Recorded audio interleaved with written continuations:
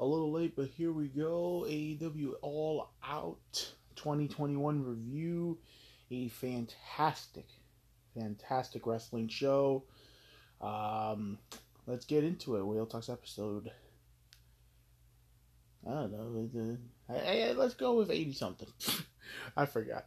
But let's get into it. Let's get right into it. We got the buyout. We got the AFO.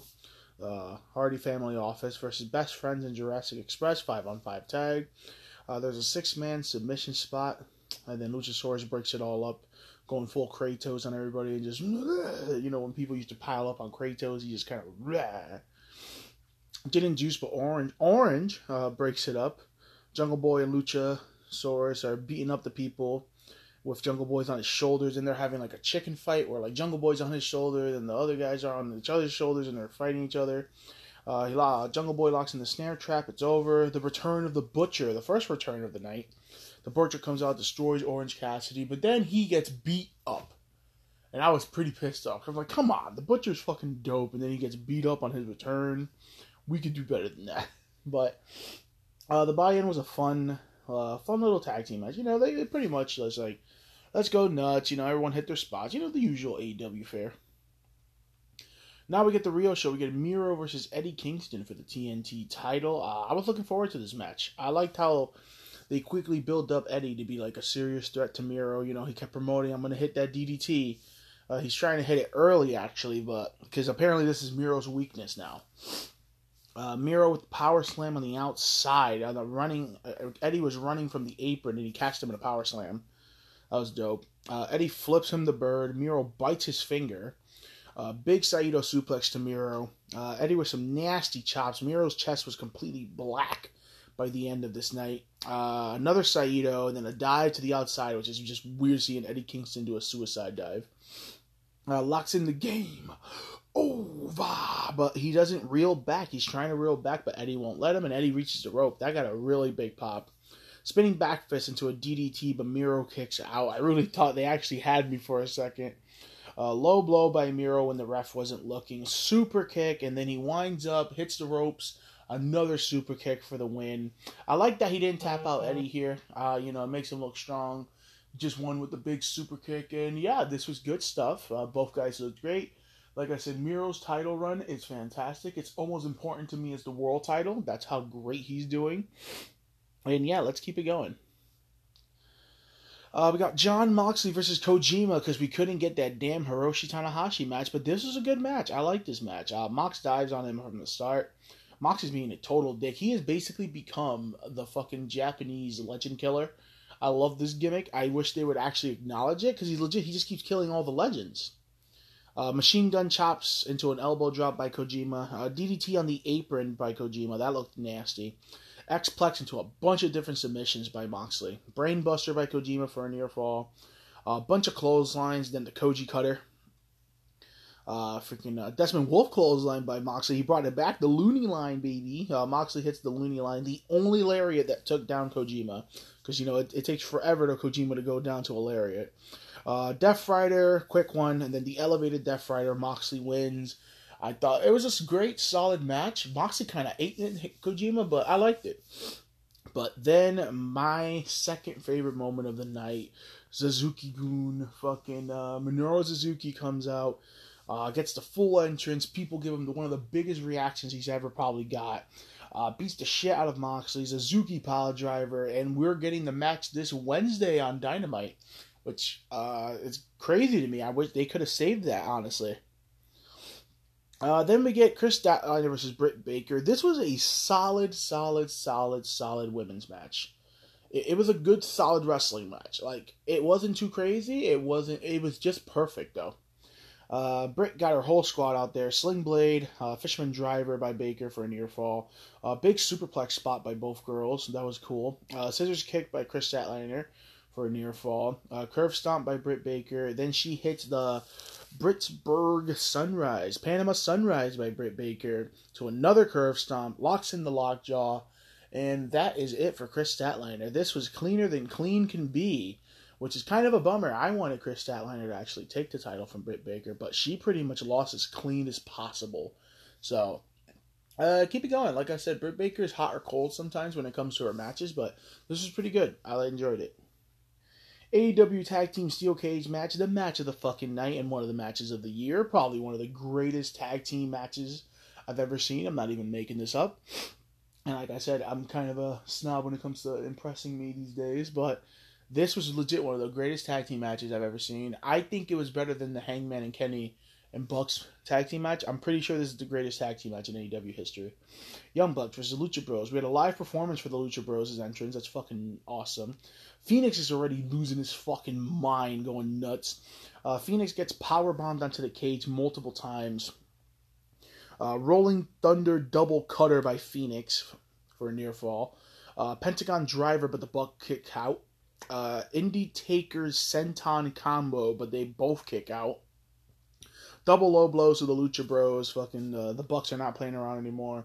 More bang for your buck, but Phoenix actually saves it.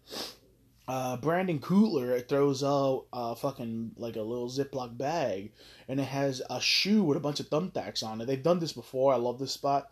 Spike shoe super kick to Penta, rubbing Penta's face all over the spike shoe, and then Yakuza kick into the shoe. BTE trigger, but Phoenix saves it, and this is where the match goes into overdrive. When Phoenix saved that pin, the crowd lost their shit. Phoenix hits the Kaniku Buster, and they fucking kick out. That pissed me off. I think that's the first person I've ever seen anyone kick out of the Kaniku Buster. I love that fucking move. Double package pile driver by Penta and Matt Jackson. They both did it to the both younger brothers of their teams. Mexican Destroyer from Pentagon to Matt from the top fucking rope. Matt Jackson's head bounced off the mat and like 3-5 inches off the mat. It was disgusting. It should have been the ending spot of this match, honestly. We get a big super kick party, Fear Factor combo, Bucks kick out. Phoenix with a mega ultra crossbody as he jumps from the top of the cage. Their cage is fucking high.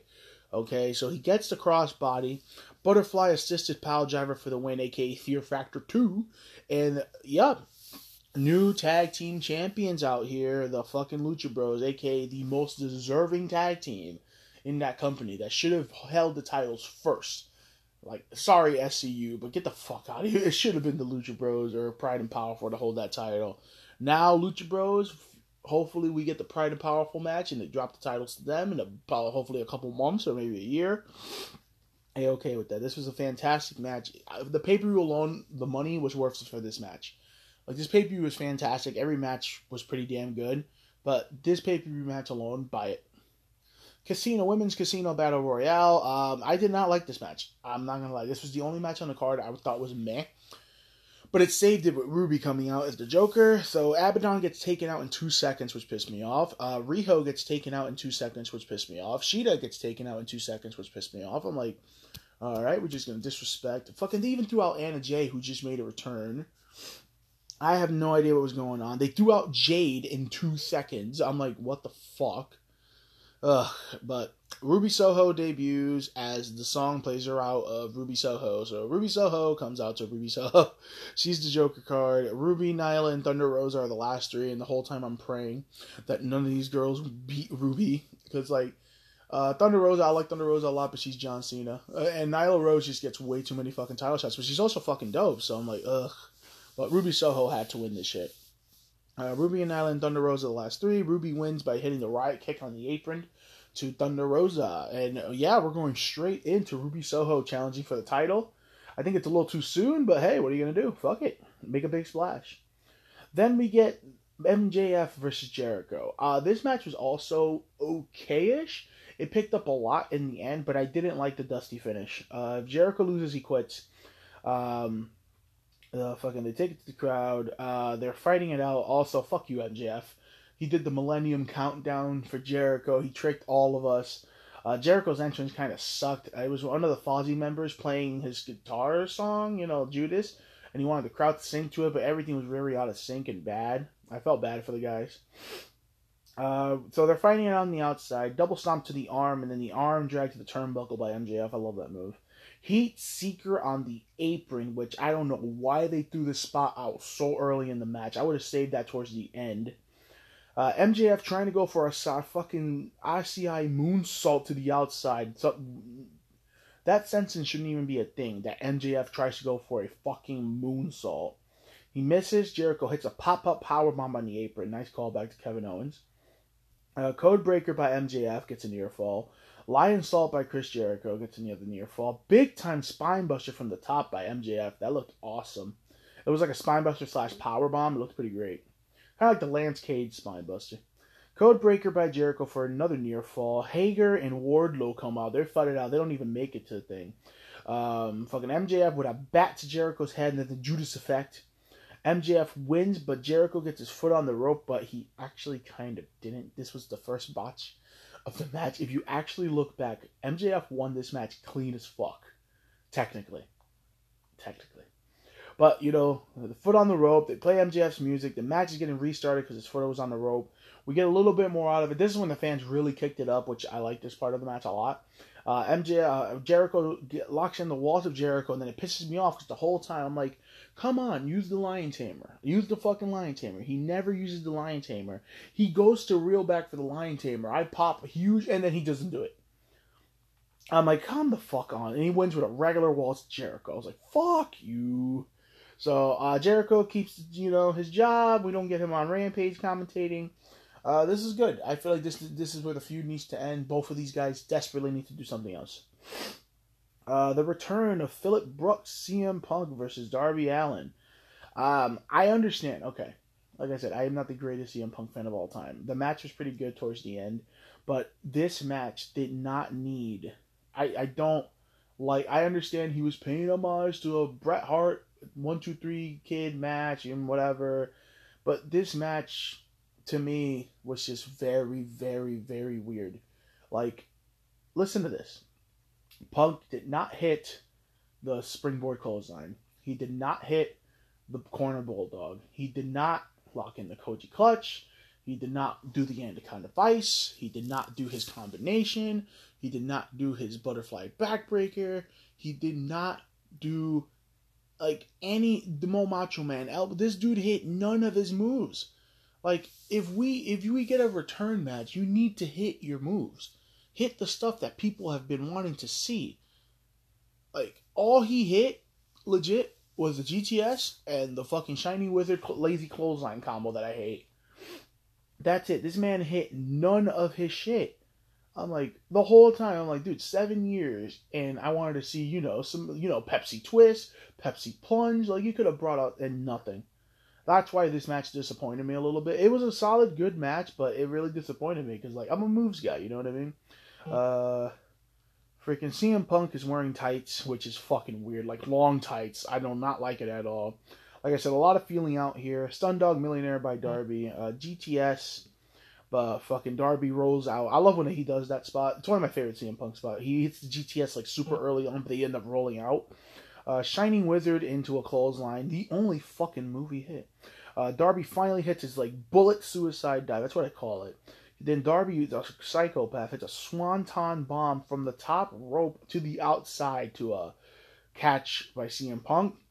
CM Punk comes in quick, hits a calf kick, a lot of reversals. Punk keeps trying to muscle him up for the GTS, finally hits it. Punk wins. Like I said, this match picked up towards the end. I give a lot of credit to Darby because this man threw it all out there. But I don't know. I understand. I don't know if he's easing into it, but I really hope he just doesn't resort to I'm just gonna copy Bret Hart matches from like I said, I'm not a Bret Hart fan either, so maybe that's why I didn't like I said, I'm not his fan base, so if his fan base liked it, whatever, I don't care.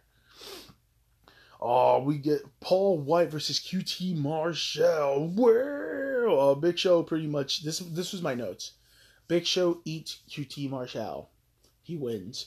Big Show eats the factory. That's it. That's all that needs to be said. Main event time, AEW World Title, Kenny Omega versus Christian Cage. We ended up getting cut the Andrade match with Pac. That's on Rampage. And then Andrade was going to do an open challenge, and they cut that too, which pissed me off. Dude, this guy's had one fucking match. Push this man. So AEW World Title on the line. Kenny Omega versus Christian Cage. Christian had the ring jacket, so I cried a little bit. So match is going right into it. Double stomp on the table on Christian. I love when Kenny does that, where he puts the table just on them and he ends up breaking the table into pieces with his double stomp. Kenny is in full control. Moonsault off the guardrail. First time I've ever seen Kenny slip, because the guardrail had the guardrail cover.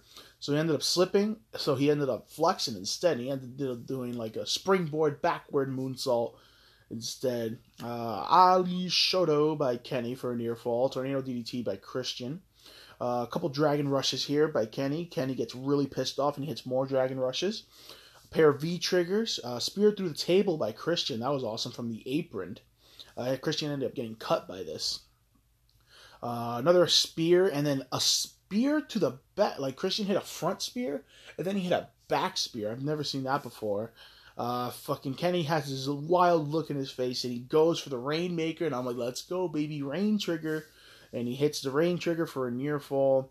Lion Tamer Cloverleaf by Christian. I remember that shit as Christian Cage, and it put a smile on my face.